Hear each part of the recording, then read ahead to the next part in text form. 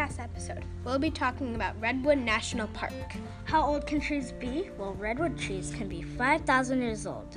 That's older than us. We're your hosts. I'm Ileana Fafford, expert on animals. I'm Tristan Wan, expert on abiotic factors of the park. And I'm Carla Santizo, expert on plants. Take it away, Ileana. Redwood National Park is located in, California. This park was established on October 2nd, 1968 by President Lyndon B. Johnson, who preserved the park and had 58,000 acres in care to help dying plants and animals.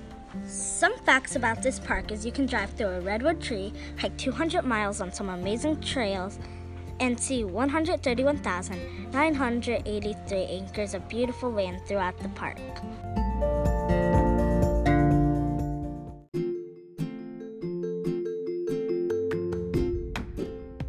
Now on to your expert on abiotic factors, Tristan Wan. Some unique landforms at Redwood National Park is that it has rocky promontories, beaches, and sea stacks at the ocean. Redwood has an island area which has low mountains like the Bald Hills, and there is a fern canyon which you can tell that it has a lot of fern. It is a good place to go to in the summer because it never gets too cold or too hot, because in the winter and spring it has a lot of rain. The rain at Redwood is a very good home for the plants and the elk that eat grass, which means that the water helps to grow the trees, which becomes a good home for the birds. There are rivers like the Smith River, Klamath River, and Redwood Creek. Now that's a lot of cool facts. Now to you, Carlos.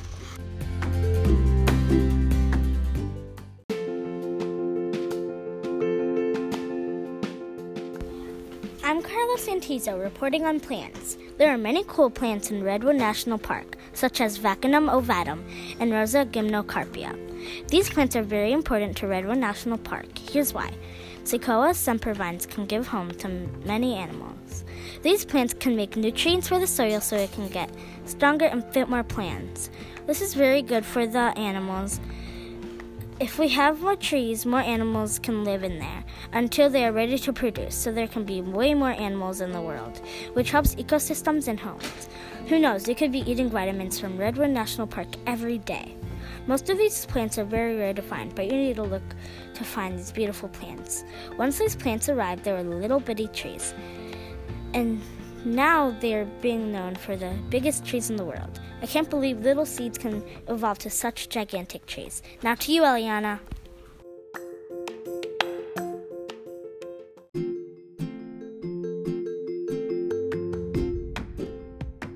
I'm Eliana, reporting on animals of the park. Some herbivores are the gray whale, an aquatic and fascinating animal, along with the brush rabbit, North American porcupine, and the California vole. These animals eat plants. There are omnivores, too. Some omnivores are Siberian chipmunks, river otters, bears, shrew, and deer mice. These animals eat both plants and meat. There are carnivores, too, such as the California sea lion, elephant seal, the Douglas flying squirrel, and cougars. They eat meat. Decomposers are banana slug, yellow spotted millipede, and assorted types of mushroom throughout the park. They break down dead organisms or waste. These animals are adapted to the park by living in trees and areas they can find. They also use the food they hunt and find to survive and process the food chain.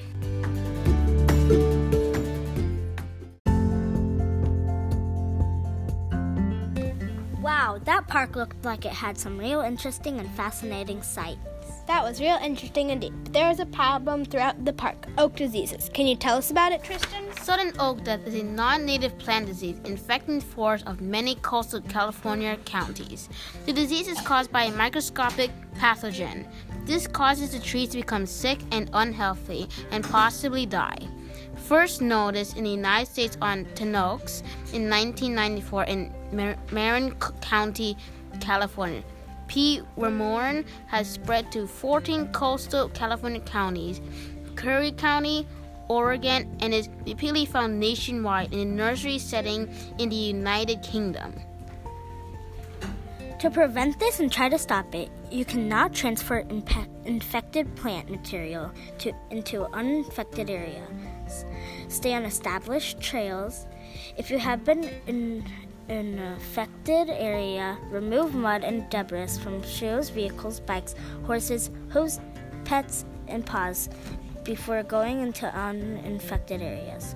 Clean and disinfect boots, bike, tires, equipment, and tools used at infected sites by removing mud and debris by spraying with Lysol or 10% bleach solution. If you can follow these steps, that would be great for this park. Thanks for watching National Parks Podcast on Redwood. You won't regret seeing this park.